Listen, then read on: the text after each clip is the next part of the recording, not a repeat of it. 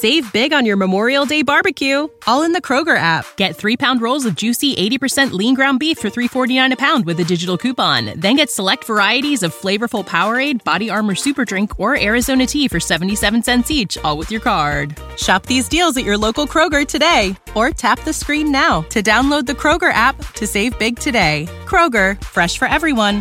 Prices and product availability subject to change. Restrictions apply. See site for details. Hello and welcome to the Modern Adventurer podcast, where explorers and adventurers tell their stories. Coming up. In that moment we were like, right, we have to grab onto the reef. None of us had any reef hooks, so we just grabbed onto the nearest coral that we could find. I would never, ever, ever tell anyone to touch coral in any other situation. Never touch it. But we just grabbed on, and the current was so strong that my goggles are going and my regs are going, and I just I'm starting to feel that fear. The visibility's really dropped, and it felt like I was being hit by like 70-mile-an-hour winds. I'm John Horsfall, and on this weekly podcast we talk to adventurers and explorers from around the world who have made remarkable and daring journeys in recent years. From Everest climbers to polar explorers, world record holders, and many more. I hope this podcast sparks ideas and inspires you to explore and go on an adventure of your own. But before we start, if you're enjoying the show, sign up to our monthly newsletter at zebraadventures.com, where I'll show you behind the scenes, I do giveaways, and offering you the opportunity to come on an adventure. On today's show, we have Charlie Young, also known as Ocean Magpie. She is a marine biologist and has travelled all over the world with her adventures and seen some of the most spectacular things. On today's podcast, we are talking about conservation and some of the amazing work that she has done around the world. I am delighted to introduce Charlie Young to the show. Hi, thank you so much for having me. No worries. Well, great to have you on. And I came across you recently and I was really intrigued to find out, some of the adventures that you've been doing with your work as a marine biologist, which has taken you all over the world. I suppose probably the best place to start is with you and how you got into it all. Yeah, so, my obsession with nature started, like, I guess many people that have sort of moved into the same career path with just, watching documentaries as a child, becoming obsessed with David Attenborough, and then made the decision to go to university, study conservation biology. And it was really through that degree that I guess I decided that I wanted to pursue, marine sciences. And so I've been lucky enough ever since I've graduated over the last 5-6 years to just travel the world, like you say, to so many different places. I've been lucky enough to live and work in the Red Sea, in Indonesia, in Australia, and all of my work is really focused on assessing human impacts in our oceans. That's what I'm most passionate about, is understanding how humans are sort of, impacting and threatening biodiversity in our oceans. And so, I specialized in marine science during my master's degree at Glasgow University. And then, have just used it to take me all over the world and go on amazing adventures and tell impactful stories about wildlife. And so was this at a young age? Did you have access to the ocean and were able to explore? Yes, I was practically made to grow up in a wetsuit. So I'm from Pembrokeshire, and it's a beautiful part of Wales. I mean, I lived right next to the sea, used to spend every given moment in it. And my family's got a long history and a long connection with it. But my dad would have us in wetsuits every weekend. We'd go camping in a beautiful place called St. David's and go to a wonderful spot that's now become extremely popular called the Blue Lagoon, and go jumping off of the cliffs there together. So I was very much just thrown in the deep end as a child and made to fall in love with the ocean. And my dad was also a BZAC instructor. So I remember going to the pool as a child and, seeing everyone in their diving kit and sort of swimming around them. So I was exposed to it from a very, very young age. Amazing. And so your adventures over the past few years has taken you all over the world, from Indonesia to Australia. what sort of trips have you been doing with your studies? So my first big expedition was to Indonesia, and that was back in, 2017 now. I can't believe it. Time just absolutely flies. And I was lead scientist on an expedition to the Coral Triangle, and I was there to assess plastic pollution in coral reef habitats, mainly on the surface. So I travelled there with a group of videographers and photographers from around the world, and we started our journey in the Maluku Islands. And so getting there was a logistical nightmare, given the amount of people that were going on this trip. We were going to be 3 boats. I had all my science kits. We had, people with just 6 bags of, camera kit. And so the logistics of getting there was pretty crazy. But then when we arrived, we all got on the boat and spent 16 days traveling from Maluku to Raja Ampat, which is the marine biodiversity hotspot of the world. The Coral Triangle is just absolutely incredible. And so that was an incredible, incredible journey. I mean, I saw some things that I've never seen before. I got to see scalloped hammerhead sharks. I got to see mantas. And I really can't quite describe just how incredible the reefs are there. They're just like nothing else in the world. If you want to go and see reefs in all their majesty, that is where you go. With that sort of expedition, were you with that big group? I mean, you must have seen some incredible things. And in terms of the sort of studies that you were doing with microplastics, what did you sort of uncover? Essentially that this area, which is normally thought of an incredibly pristine place, is impacted by plastic pollution. What we found is that closer to the sort of built up areas, so when we were in Ambon, which is where we started our journey, there was, lots of people living there. We found bigger bits of plastic, so bottles and plastic bags. But generally, as we got further away from land, all of the plastic became a lot smaller, but it was still there. And I think that's the really important point, or the important message that came from the trip, is that even though, the type of plastic might change, even when you're so far from land, there's plastic. And, as research is now showing, there's plastic on Everest, there's plastic in the poles, it's just ubiquitously spread. And I also found a very, very poignant piece of plastic, actually, which was a sticker that said "Made in the USA." And this just really supports the idea that plastic pollution is this global problem. And just because some things entered the ocean in one place doesn't mean that it stays there. Our oceans are connected and plastic moves around. And so it's a global issue, and we all have that responsibility to sort of manage it, in our countries, to ensure that it isn't going to go on to impact other places around the world. Good. And so with that sort of trip, you must have had some pretty, I've done not deep sea diving. I was going to say, how deep have you been? I absolutely love it. And, I did mine in Colombia, which was just incredible. We were on this sort of island. But there must have been some sort of hairy moments along the way, because you do this for a living. Yeah. I did it on a sort of one-off. Yes. So, the nature of diving anyway is it's a dangerous sport. Things can go wrong when conditions are completely perfect. But Indonesia is a notorious place for currents. And Raja Ampat, people go there because of this, because of these currents. You have such a rich biodiversity on these reefs. But it can be extremely dangerous. And I had one, I'd say it felt very much like life and death situation, one of those situations where, if you did the wrong thing, you could quite easily get yourself into, die or get yourself into big trouble. So we were on a routine dive. We were going along a reef wall, and every time before we got in the water, there would always be somebody that would go and do a quick recce and make sure that, they would go and assess the current. And we'd been told that the current was mild. So all of our teams get in, and people are going in to do the coral transects and the fish transects. And as I got in, I hadn't moved that far along this reef wall, and then the current just hit. And it was as if I had just been placed on an elevator and just being whisked away. And all I could see is my dive leader sort of just disappearing. And fortunately, I guess 3 of us were close enough that we got swept away together. But at this point, we were still quite deep.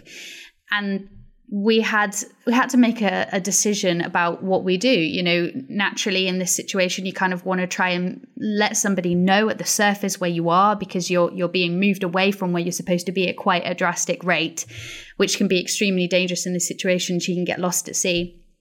And unfortunately, we didn't actually have a long enough line for our DSMB, which is a delayed surface marker buoy. So we call them safety sausages. Essentially, this big sausage that you fill with air, it floats at the surface and is basically this beacon to anybody on the surface saying, this is where I am, divers are here. But we only had 5 meters and we were at 15 meters and we're being swept. And so in that moment, we were like, right, we have to grab onto the reef. None of us had any reef hooks. So we just grabbed onto the nearest coral that we could find. I would never, ever, ever tell anyone to touch coral in any other situation. Never touch it. But we just grabbed on, and the current was so strong that my goggles are going and my regs are going, and I just I'm starting to feel that fear. You know, the visibility's really dropped, and it felt like I was being hit by like 70-mile-an-hour winds. And it felt like the longest 10 minutes of my life waiting. We were like waiting, hopefully, to reconnect with our dive leader. And my air's going down, and I've got to about 50 bars. And that's the point at which you should be on the surface. You know, you shouldn't really be surfacing with any less air than that. And then just as I thought we were going to have to just let go of the reef and be swept away and try to get up to 5 meters and put up our surface marker buoy, there my dive leader appeared, and he thankfully had a long enough string, and so he grabbed us. We all huddled together, let go of the reef, and his sausage went flying up, and in an instant the reef was gone. And that was absolutely terrifying. And we did actually lose temporarily 2 people for an hour, and they got swept a kilometer down the reef. And that's just how crazy things can change in a split second when you're diving, and you have to make really quick and kind of like logical decisions, because it can be really a dangerous situation. And so probably before we put everyone off diving, it's amazing, I promise. Well, let's talk about some of the amazing moments, because you're in one of the most diverse reefs on the planet. Yes. What did you see? So, I mean, one of probably the most breathtaking moments was seeing my first scalloped head hammerhead sharks. Just absolutely incredible. You know, not just one, 18 of them were going along, you know, looking around at the reef, and then just hear that characteristic ding, ding, ding, ding, ding, ding. And that's someone sort of tapping on their tank to tell you, look out to the big blue, and just looked. And there was these sharks just gliding towards us. And naturally, I don't know why, but I just wanted to swim towards them. So we just all kind of turned and just started swimming, and then something spooked them and they were gone in an instant. And that was, I think, amazing to see just how quickly they can move, you know, you can just disappear as quick as they sort of appear. But just breathtaking to see such incredible creatures like that. And I also had another beautiful moment where we were doing coral transects. And again, I heard the ding, ding, ding, ding, ding, and looked, and 2 mantas were swimming directly towards me. And I had my camera, and I forgot to press record because I was just so taken in by this moment. And this manta came right up and did this barrel roll right in front of me. I could have, if I wanted to, touch it, but of course, never touch wildlife. And just, can't quite put into words just how incredible that was. Having never seen one before. They are ginormous creatures, but they're just gentle giants. And it's just the most magical experience seeing creatures like that in the water. I think there seems to be a sort of misconception about sharks where people are terrified that they will attack you, but they don't. They rarely do. Rarely, very rarely. I remember someone saying there were these 2 people about to go diving, and they were sort of speaking to the instructor, telling him, you know, what about the shark? And he was like, well, statistically, more people die from coconuts falling on their heads. So you should probably wear a helmet as you walk through the palm trees. It's so true. They're completely misunderstood. I mean, Definitely, when you get in the water with a marine predator or with any predator, come close to any predator, you do need to respect that. They are predators after all, but sharks are not out there to get you. If anything, they're just very, very interested in you. And I had a wonderful experience actually getting in the water snorkeling with blue sharks this summer in the UK. And, these sharks were coming right up to us. And of course, they don't have any hands to work out what you are. Their nose is their kind of their sensory organ to sort of work out. And bumping is quite a normal thing to sort of ascertain what you are. And so yeah, they're hugely misunderstood, and I think the media does a brilliant job of trying to hype them up as these man-eaters, but they're not. And so where else has the sort of marine adventures taken you? So it took me out to the Red Sea, where I lived for a year in Saudi Arabia. And whilst I was living out there, I had the opportunity to go on a number of scientific cruises, and that was incredible. Just again, beautiful reefs, being at sea, just in, the Red Sea is quite a calm sea in comparison to other areas. And so we'd quite often just be on glassy waters, diving in like 28-degree water, sometimes even more, just like having a bath with lots of beautiful fish swimming around you. Absolutely incredible.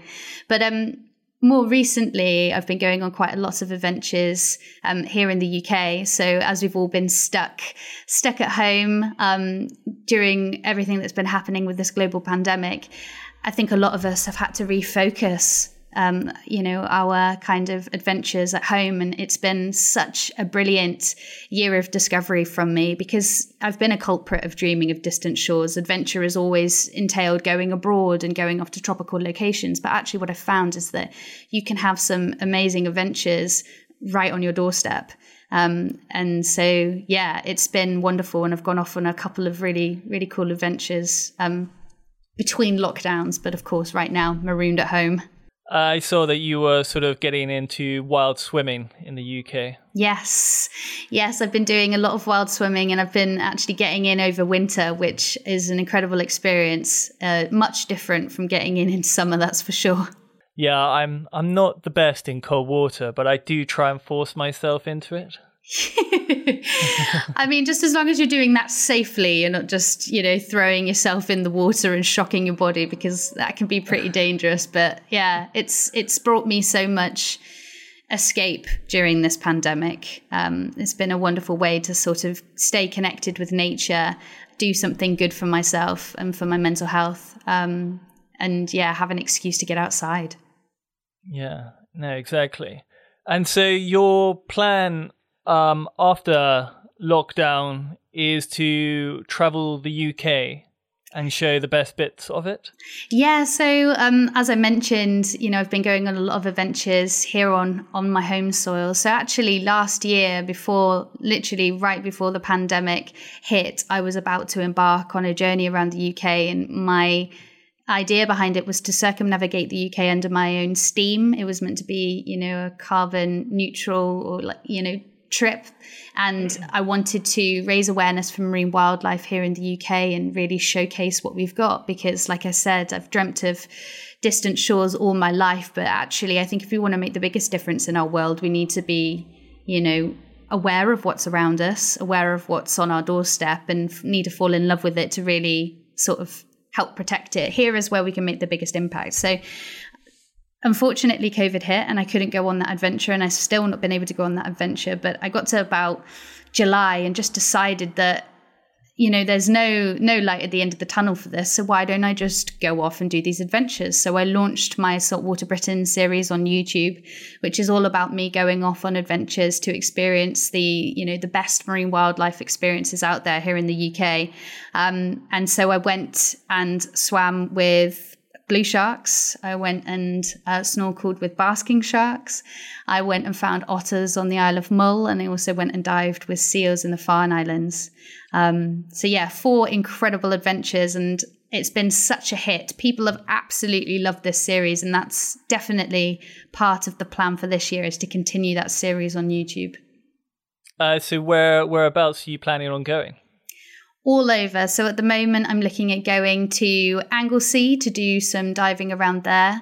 I'm also looking at going down to Cornwall and doing a week down there. But I'm also going to be doing quite a lot of diving in Pembrokeshire. So all over, basically. I'm going to be leading an expedition around Pembrokeshire at end of May, beginning of June on a sailing boat called Merlin as part of...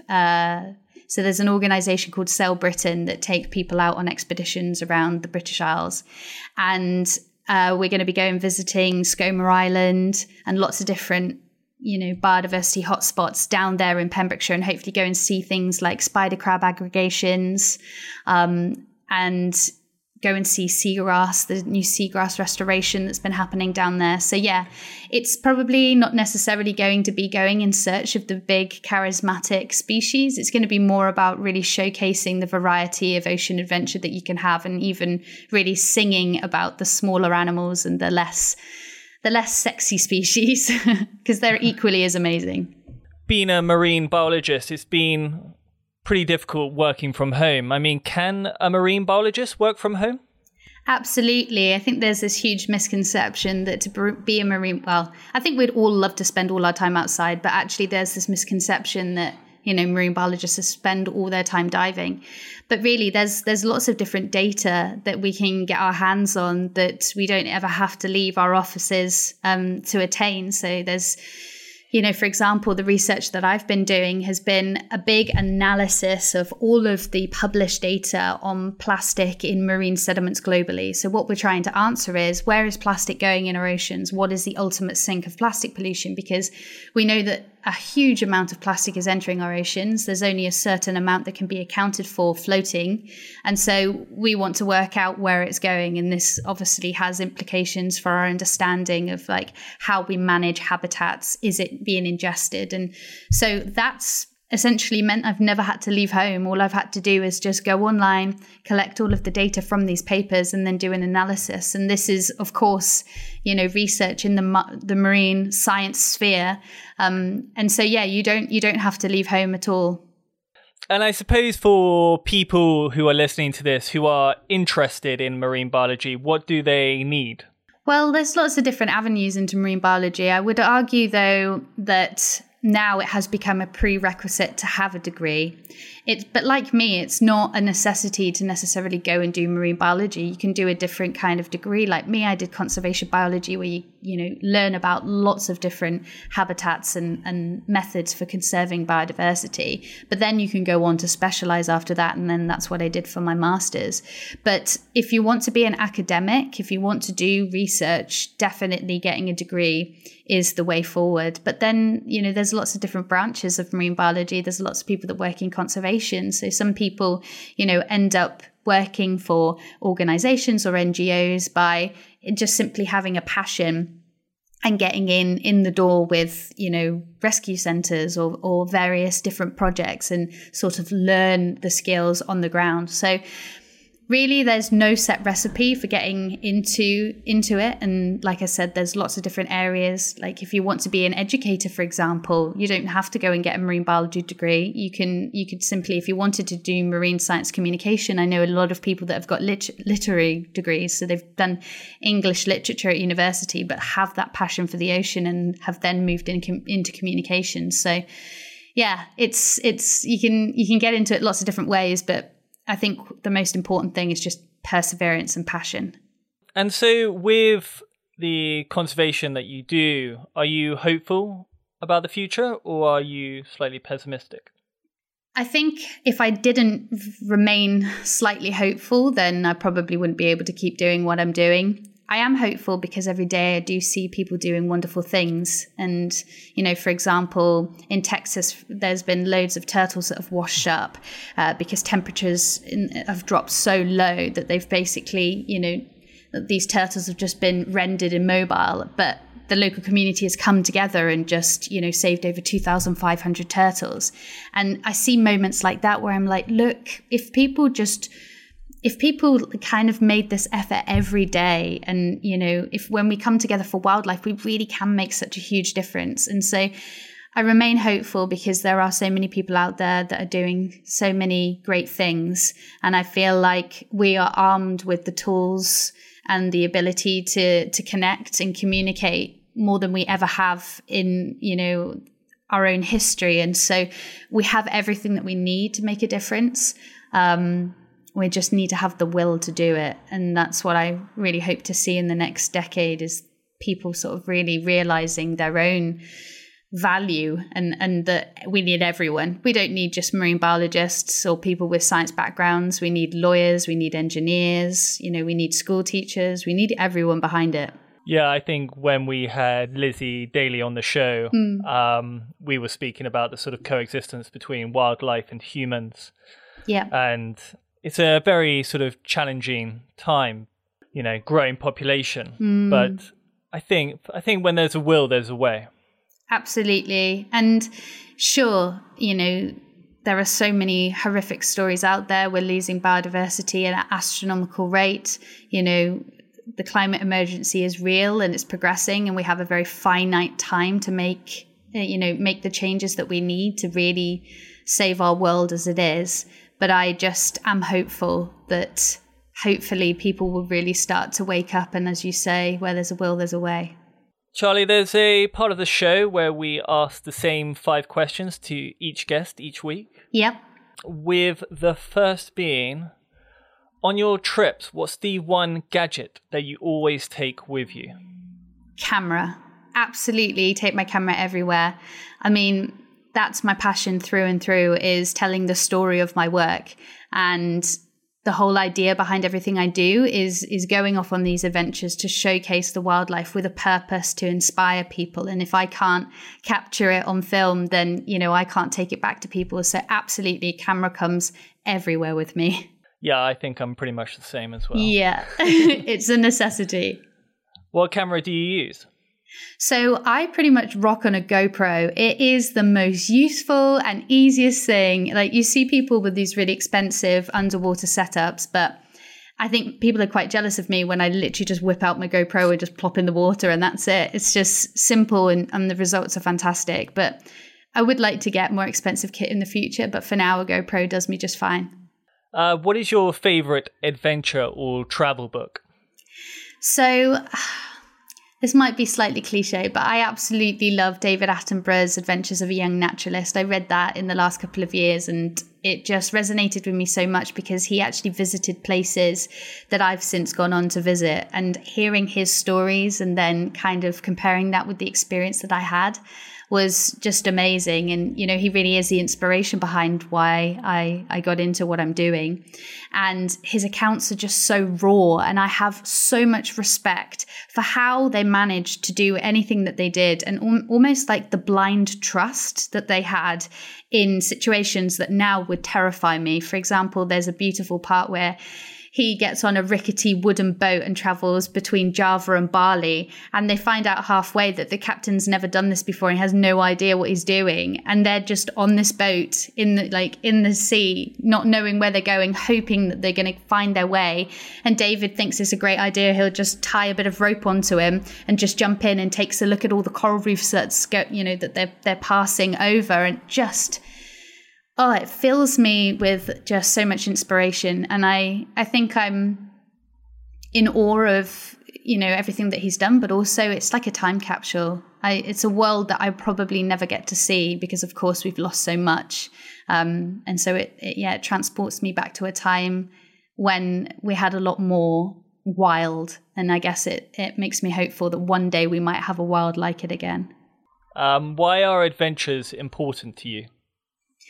Adventures are important to me because they provide me with an opportunity to sort of like break out of the ordinary and experience the extraordinary. That's kind of how I want to live my life. Is I don't want an ordinary life. I want an extraordinary life. And I feel like it expands and broadens your mind. Like every time I go away, I learn something new, I experience something different, and it completely gives you an entirely new and organic perspective on the world. And I think it makes you just think differently. It's just a beautiful thing. I think having lived and worked around the world and seen that, everyone around the world, no matter if culture divides us, everyone's a mother, father, sister, brother, everyone laughs, everyone, has their quirks, their hobbies. And it's just, I think, a beautiful thing. Adventure gives you that opportunity to sort of learn about your place in the world.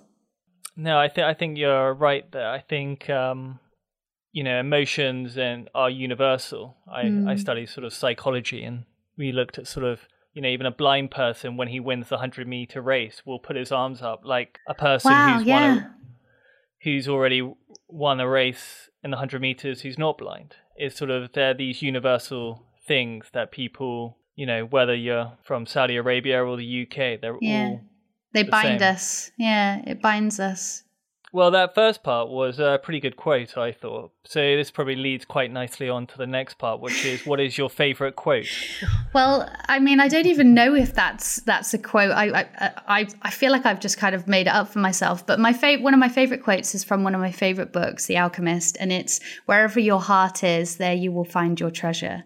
And I'm a true believer that if you are following your dreams, or sort of, doing what you love, that the world will transpire to sort of make things happen for you. And I couldn't do anything else other than what I'm passionate about or what I love. I think time is the most valuable thing that you have in your world, and, you need to use it wisely. And I really do believe that if you follow your heart, you'll find that treasure in your life. Yeah, I agree. Although the ordinary to the extraordinary, I thought was very good as well. So you could probably claim that as yourself. I might claim it. Yeah. Put a little quote with your name under and go, "I said this, by the way." That's how it works, right? You just tell people that's what you've said, and then I think, and then people just share it online, and then you're like, perfect, brilliant, I got one. There we go.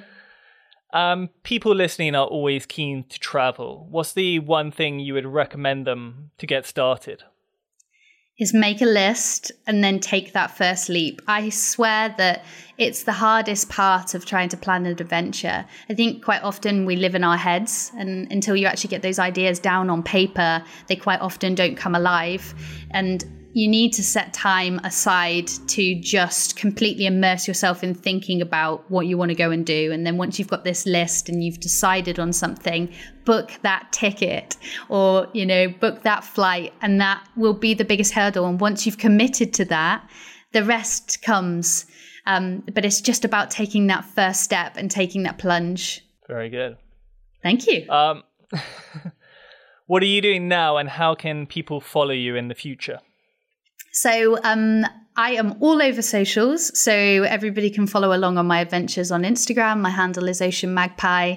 And likewise, I'm now dabbling in YouTube and going to be really pushing all of my adventures on there. So I'm going to be going out and creating lots of adventure content. So go and check me out on YouTube.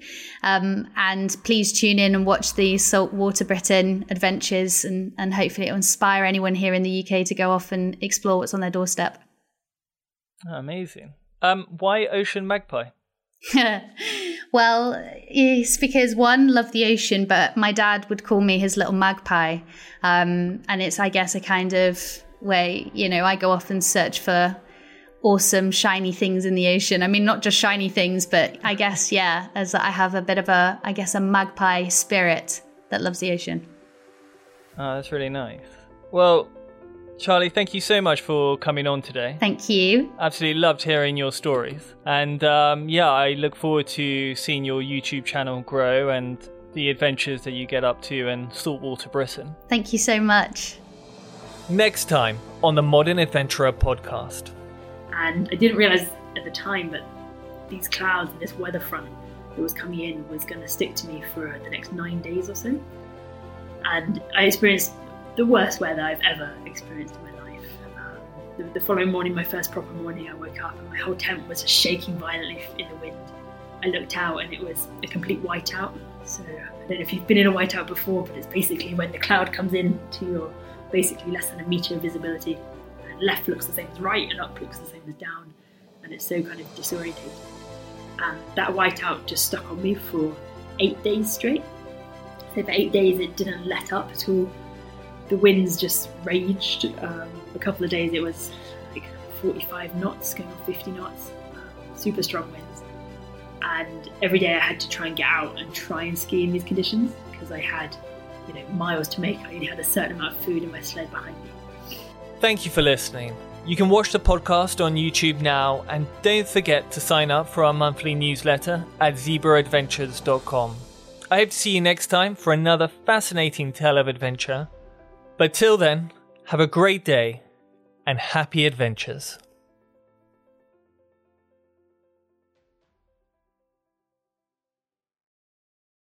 Save big on your Memorial Day barbecue, all in the Kroger app. Get 3-pound rolls of juicy 80% lean ground beef for $3.49 a pound with a digital coupon. Then get select varieties of flavorful Powerade, Body Armor Super Drink, or Arizona tea for 77 cents each, all with your card. Shop these deals at your local Kroger today, or tap the screen now to download the Kroger app to save big today. Kroger, fresh for everyone. Prices and product availability subject to change. Restrictions apply. See site for details.